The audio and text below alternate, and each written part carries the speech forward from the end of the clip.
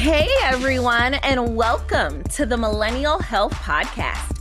I'm Dr. Jayshree Allen, a board-certified family physician who's passionate about the health of my fellow millennials. I know we're booked and busy, but your first wealth is your health. So I'm taking some of my most important health messages and bringing them here to you on this podcast. Today, we have with us an internal medicine physician from the University of Pittsburgh to start us on a conversation about health disparities and COVID-19. So Dr. Adebi Essien is actually a friend of mine going all the way back to New Rochelle, New York, back in high school days, then through undergrad, then this medical journey, and we reunited recently at the 40 Under 40 Awards. Dr. Essien, welcome to Millennial Health. Thanks so much, Dr. Jayshree Allen. It's been a pleasure. It is a pleasure, rather. I am actually really looking forward to this conversation. I think it's so important that we start to have these conversations and set the record straight on a lot of these issues. So I really appreciate you taking the time to be here with us. But do you mind telling our audience a little more about yourself, your background, and your current clinical role? For sure, I would love to. So as you mentioned, we are from the same hometown. Before I got to New Rochelle, my journey started in the greatest city in the world, Brooklyn, New York, where I was born, to my wonderful two Nigerian parents who made it across the ocean to the U.S. back in '84 and have been here ever since. My father is a primary care doctor, and so he is really the inspiration for me to go into medicine. My medical school journey started in the Bronx, so I always represent the Bronx as well. And I trained in internal medicine and primary care in Boston at Mass General Hospital. During residency, I decided that I wanted to do more than just clinical medicine and wanted to really impact populations at a broader level and decided to pursue a career in research. And so after residency, I did a 2-year general medicine fellowship at Harvard Medical School, where I got my master's in public health and have since been doing research focusing on cardiovascular health disparities here at the University of Pittsburgh. Oh, whoa, that's amazing. I've also read that you have a strong interest in health disparities too. And I've seen some of the other events that you've participated in. Could you tell us a little more about how you got interested in health disparities? Yeah, definitely. I think like many of us, to kind of thinking about the communities we come from or we take care of. So for me, it started back during medical school, and this was around third year of med school, where we're going through rotations. I went to Albert Einstein in the Bronx, like I mentioned, and we rotate through several hospitals over that third year. And we would rotate through the private academic medical center and then some of the more local community hospitals. And you can really see the patients almost shift depending on where we were training and where we're doing our rotations. And that shift looked different depending on their clinical diseases they were coming in with, even just depending on the person that they had at the bedside, whether or not they had somebody with them in the hospital. And I was really struck again by just the disproportionate amount of chronic diseases that were afflicting people who looked like me, an African-American man, whether it was diabetes, hypertension, obesity, a lot of clinical diseases. And, you know, we learned about this in medical school. Slide after slide would show that Black individuals were more likely to have this, more likely to have that. But there never was really an explanation as to what the causes were. And so you end up in the hospital as a third year med student, kind of wondering again, what are some of those causes? And sadly for me, it wasn't until residency where I really started to see some of the social risk factors that were driving a lot of these disparities.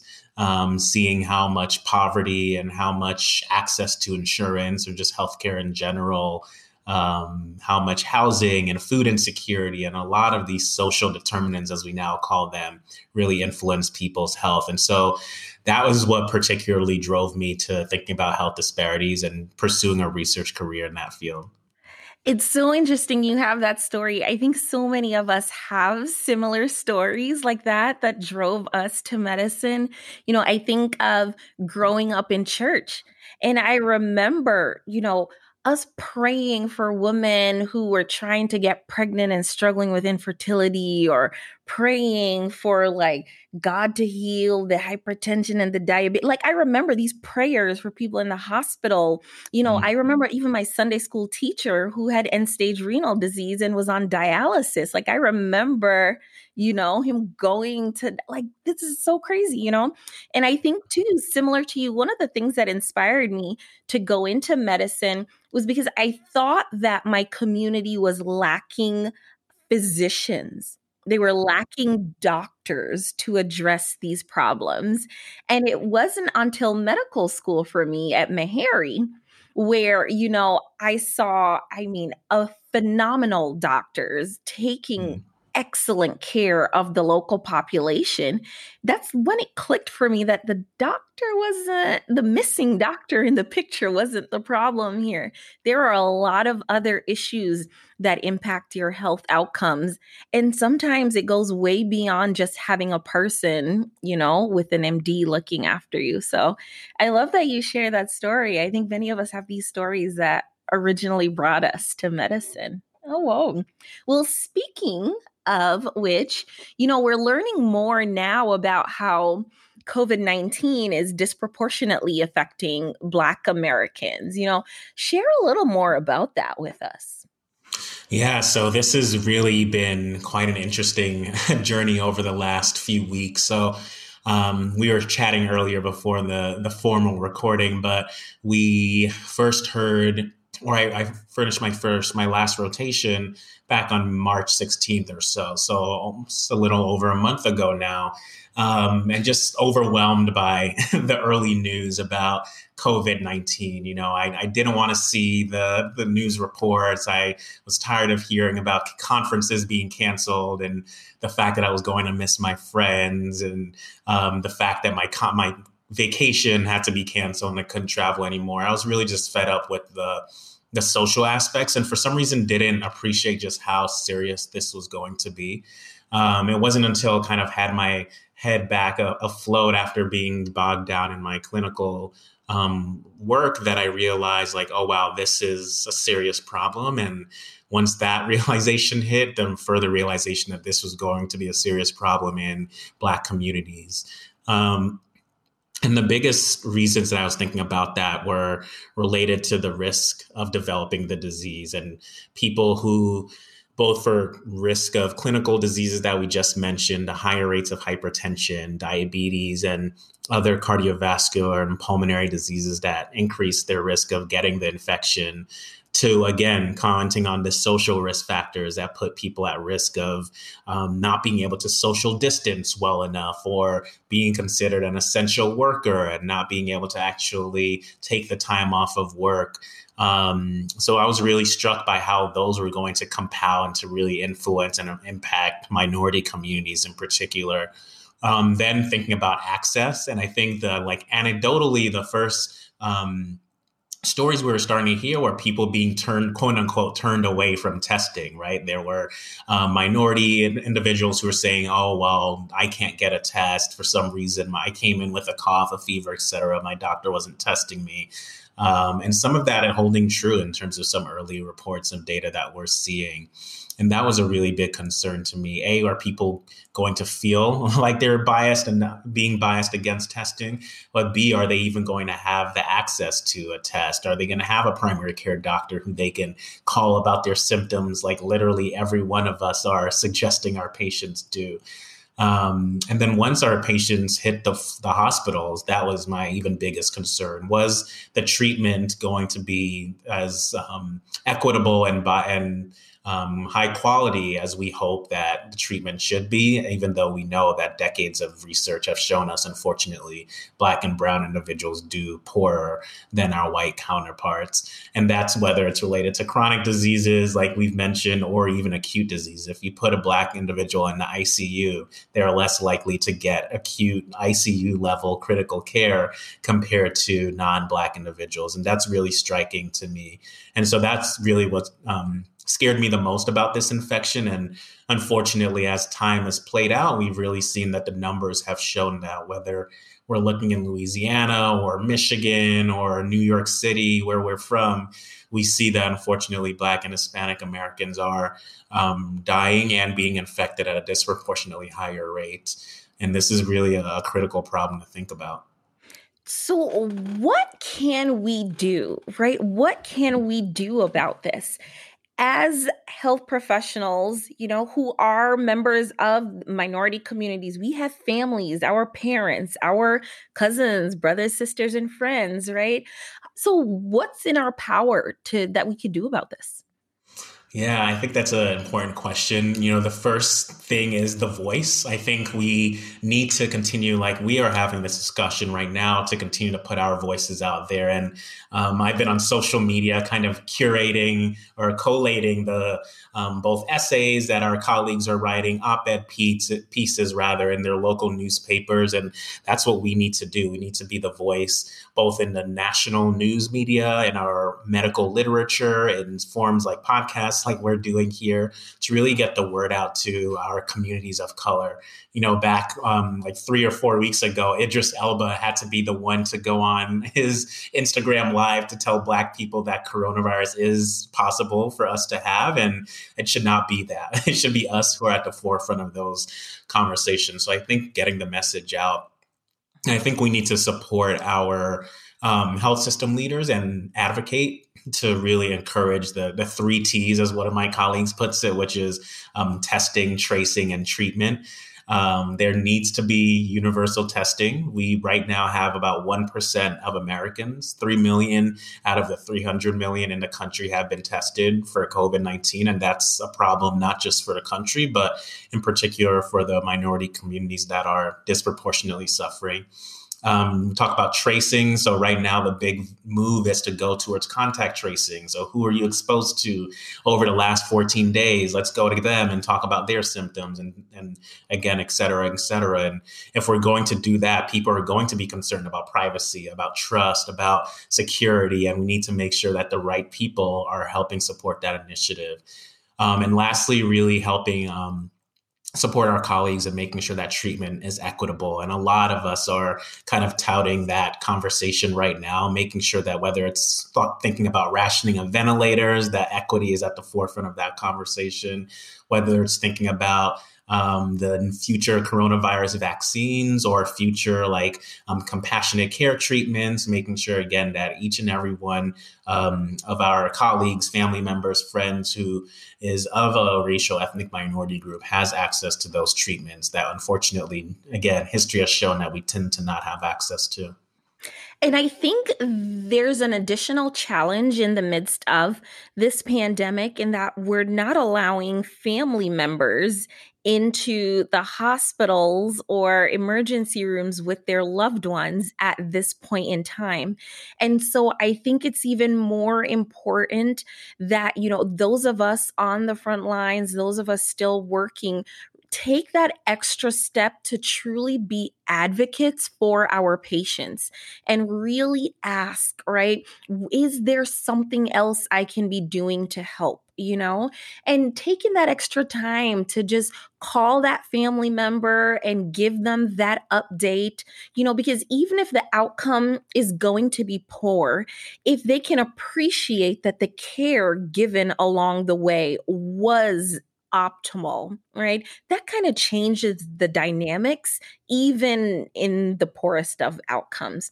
So I think that's another huge one. Without us at the bedside to advocate, we've got to step in and fill the gaps. Yeah, no, that's exactly right. And I think I appreciate your practical tips as well, because that's what's happening in real life. The New York Times 2 days ago published an article about the lost in translation. It was the title, and how right now in Mass General Hospital, where I did residency, almost 40% of the patients with COVID-19 are Spanish speaking. And we know that 5.5% of physicians in the US are Hispanic. Like, we know that there are not enough doctors out there to speak to the true issues that these patients who are scared, who are alone, like you mentioned, have as related to this disease. And if we don't think about people actually taking that extra time, unfortunately, people are going to be in a tough space. So that's a great point.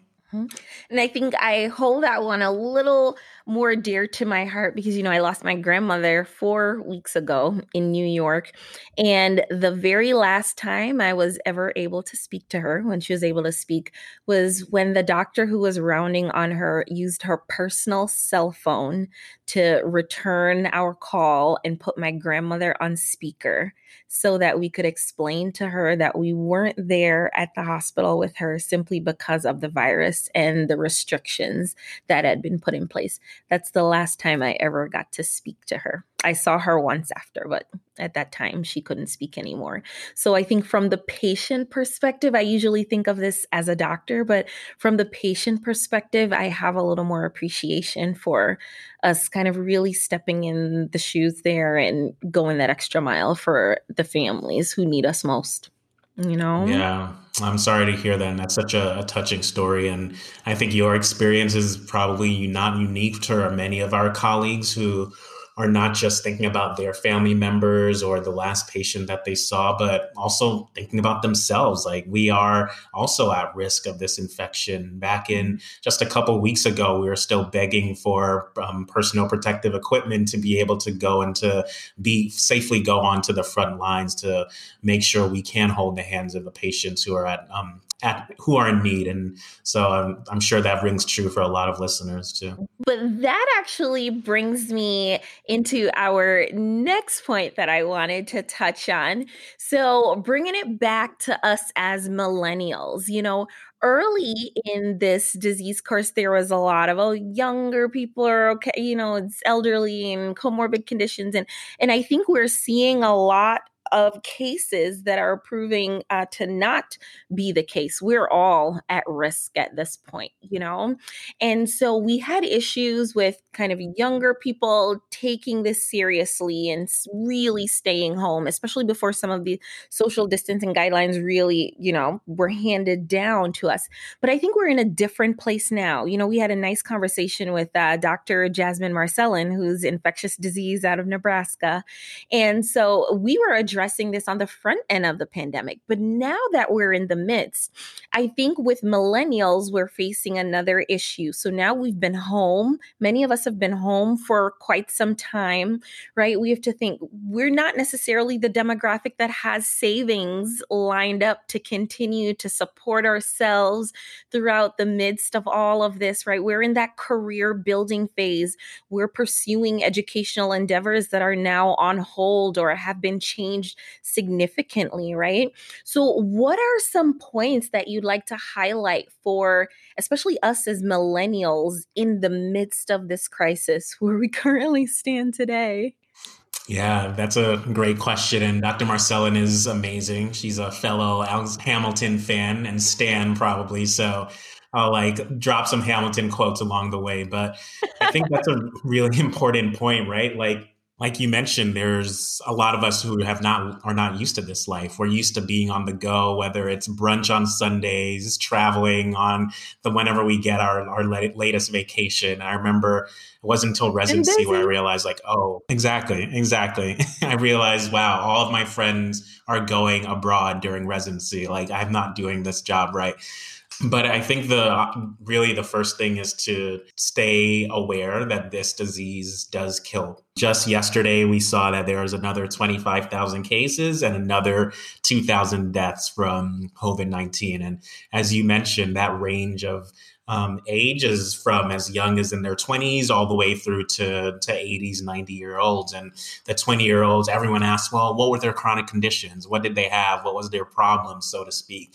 Almost trying to pretend like, well, it can't affect me. But again, we hear story after story, whether anecdotally or through the early research data, to see that young people, whether they're healthy or not, young women who are pregnant or coming in with asymptomatic infections as well. And there are really a lot of people who are at risk. And so staying, again, ready and aware of just of how risky this disease is and scary it is, and how it can come on all of a sudden. We hear about, make sure you're social distancing for 14 days or self-quarantining, depending on who you've been in contact with. But in a matter of days, your life can change. You can end up sitting at home with a little tickle in your throat, a little cough, and all of a sudden the next day be in the ICU, as you mentioned, cut off from your family, not able to speak to them because you have a breathing tube down your throat, and having a very different life. And the realization is being in the ICU isn't just like a Grey's Anatomy moment where they just pull the tube and you're back to normal. Being in the ICU involves your kidneys all of a sudden not acting normally. And we have to have doctors considering whether you need to be placed on dialysis for some time, and your liver function not being appropriate. And there's recent data to show that the effect on the cardiovascular system is really significant. So these are things that, yes, can start off kind of, if you're starting off younger and healthier in a good place, you may not experience, but things that we all need to be thinking about and staying aware of. So again, I think I would advise everyone to stay ready, whether it's washing of hands as constantly as you can, the 6 feet social distancing. We're all fortunately living in a country where we still can go for a run, and we can go for a walk our dog, get in the park, and as best as you can, wear the mask when you're outside. Really do your part to make sure that we can keep our fellow citizens, our fellow healthcare professionals as healthy as they can. That would be the first big tip for me. What about another big tip as we're closing out the segment? Another big tip you want to share with our viewers tonight? Yeah, I think the biggest other big one would be to quote unquote stay woke. I'm going to try and hit my urban listeners. The opportunity that we have as millennials is to use our voices. People listen to us. People want to hear from the young trainee who's a medical student who now is not able to work on the floors because they are not wanting to expose themselves to COVID-19. So what can they do? How does the former law student who's now been furloughed from classes going to respond to this? And I would just continue to say to use your voices. Get out on your social media platform of choice. Get out and write those essays and those thought pieces and op-eds, and really advocate for the people who are less fortunate than we are. If you are thinking about your avocado toasts and vacations like I still am right now, that means you may be in a position of privilege. And if you're not, definitely use your voice as well. There are so few stories from people who are from more difficult situations that we're hearing. We're hearing a lot about the celebrity who got COVID in Australia on vacation, but we're not hearing about the mother of two who's trying to homeschool, trying to work her essential job as the bus driver, et cetera. So I would think on both ends, sharing as many stories as we can to get through this together. I love that. I absolutely love that. Another major one, Instagram Live is all the rave now. I mean, this Teddy Riley and Babyface had like over 500,000 live viewers, right? So Instagram Live is another way to kind of just get out there and get like a quick story that you want to share with friends, with family, and even good things too, because I think this is also taking a mental toll on a lot of people. So if you have a story that brings a ray of hope, that's also another really good thing to share too. Well, Dr. Essien, thank you so much for joining us on the Millennial Health Podcast. This was amazing. Thanks so much, Jayshree, for having me. And thank you for bringing the word out in your own very special and important way. Thank you. So thank you everyone for joining us today. I hope this information was beneficial to you. If it was, please subscribe to the Millennial Health Podcast and share with your friends and family. If you have questions or comments, feel free to reach out to me on Instagram at Millennial Health Doc now, actually. So Millennial Health Doc. You know, I dabble on Twitter, I dabble a little bit on Facebook, or really Instagram's where I'm at. All right. So thank you guys. Until next week. Bye.